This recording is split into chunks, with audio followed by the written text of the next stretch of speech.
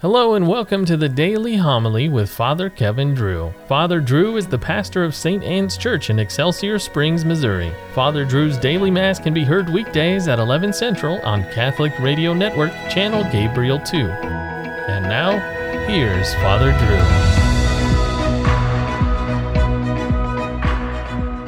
A reading from the letter of St. James. Know this, my dear brothers and sisters, everyone should be quick to hear, slow to speak, slow to anger, for anger does not accomplish the righteousness of God. Therefore, put away all filth and evil excess, and humbly welcome the word that has been planted in you and is able to save your souls. Be doers of the word and not hearers only, deluding yourselves. For if anyone is a hearer of the word and not a doer, he is like a man who looks at his own face in a mirror. He sees himself, then goes off and promptly forgets what he looked like. But the one who peers into the perfect law of freedom and perseveres, and is not a hearer who forgets, but a doer who acts, such a one shall be blessed in what he does. If anyone thinks he is religious and does not bridle his tongue, but deceives his heart, his religion is vain. Religion that is pure and undefiled before God and the Father is this: to care for orphans and widows in their affliction, and to keep oneself unstained by the world. The word of the Lord. Who shall live on your holy mountain, O Lord?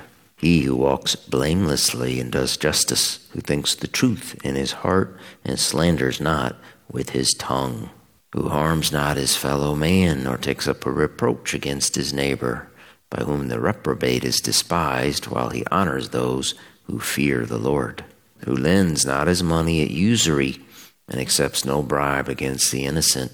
He who does these things shall never be disturbed.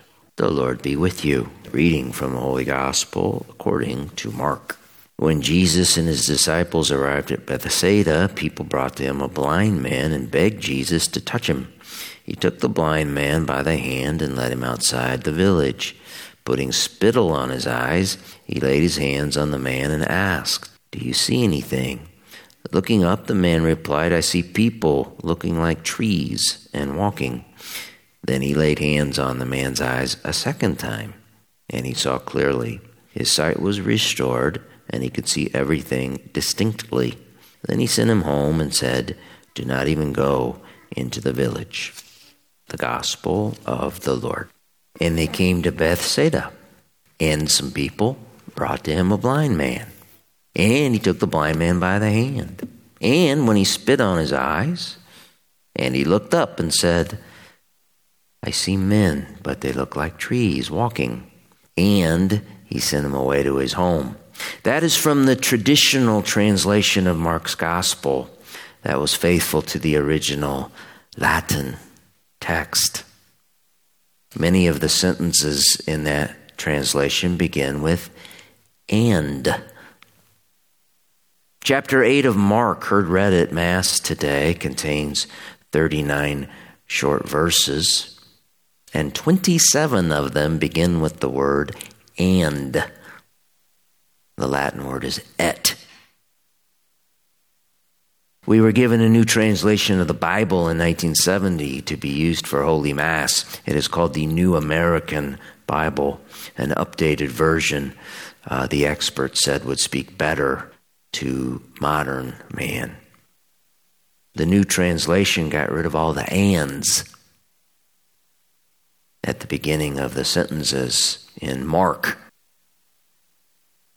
Yet there is something different about the original text, something special that sets it apart from ordinary modern-day literature. Let's understand. St. Jerome translated the Greek and Hebrew scriptures into Latin in the early 5th century. And the gospel writer Mark was the Apostle Peter's secretary. St. Mark took dictation from St. Peter.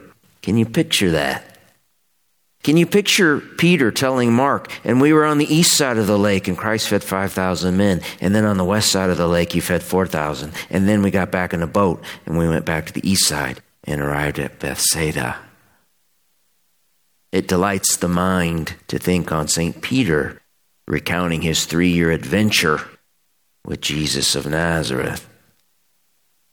For that recounting gave us the short and fast, rough-edited book known as the Gospel of Mark. And there's something charming in all of that. There's something special in the fact that Mark seems to have written his gospel in a hurry. And why wouldn't he? It was good news. Most of the miracles in Mark's gospel happened in a hurry. People were cured immediately, and those who watched were astonished. When Christ cured Peter's mother-in-law, who was very sick with a fever, she got up immediately and started cooking dinner for everyone. That is not a normal recovery. No, something supernatural happened, something different, something astonishing. That is what makes the miracle recounted in today's passage special in its own right, for it was not instantaneous. Do you see anything? Christ asked. The man answered, I see people looking like trees and walking. And so Christ had to lay hands on the man again. Why? Were Christ's miraculous powers weak that day? No. The blind man's faith was weak.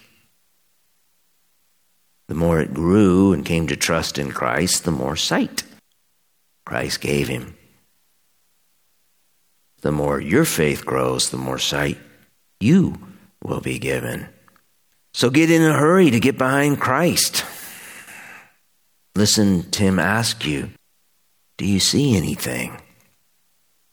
Answer him, I see a man walking ahead of me carrying a tree. I see a man going to Calvary to pay the price of my sins.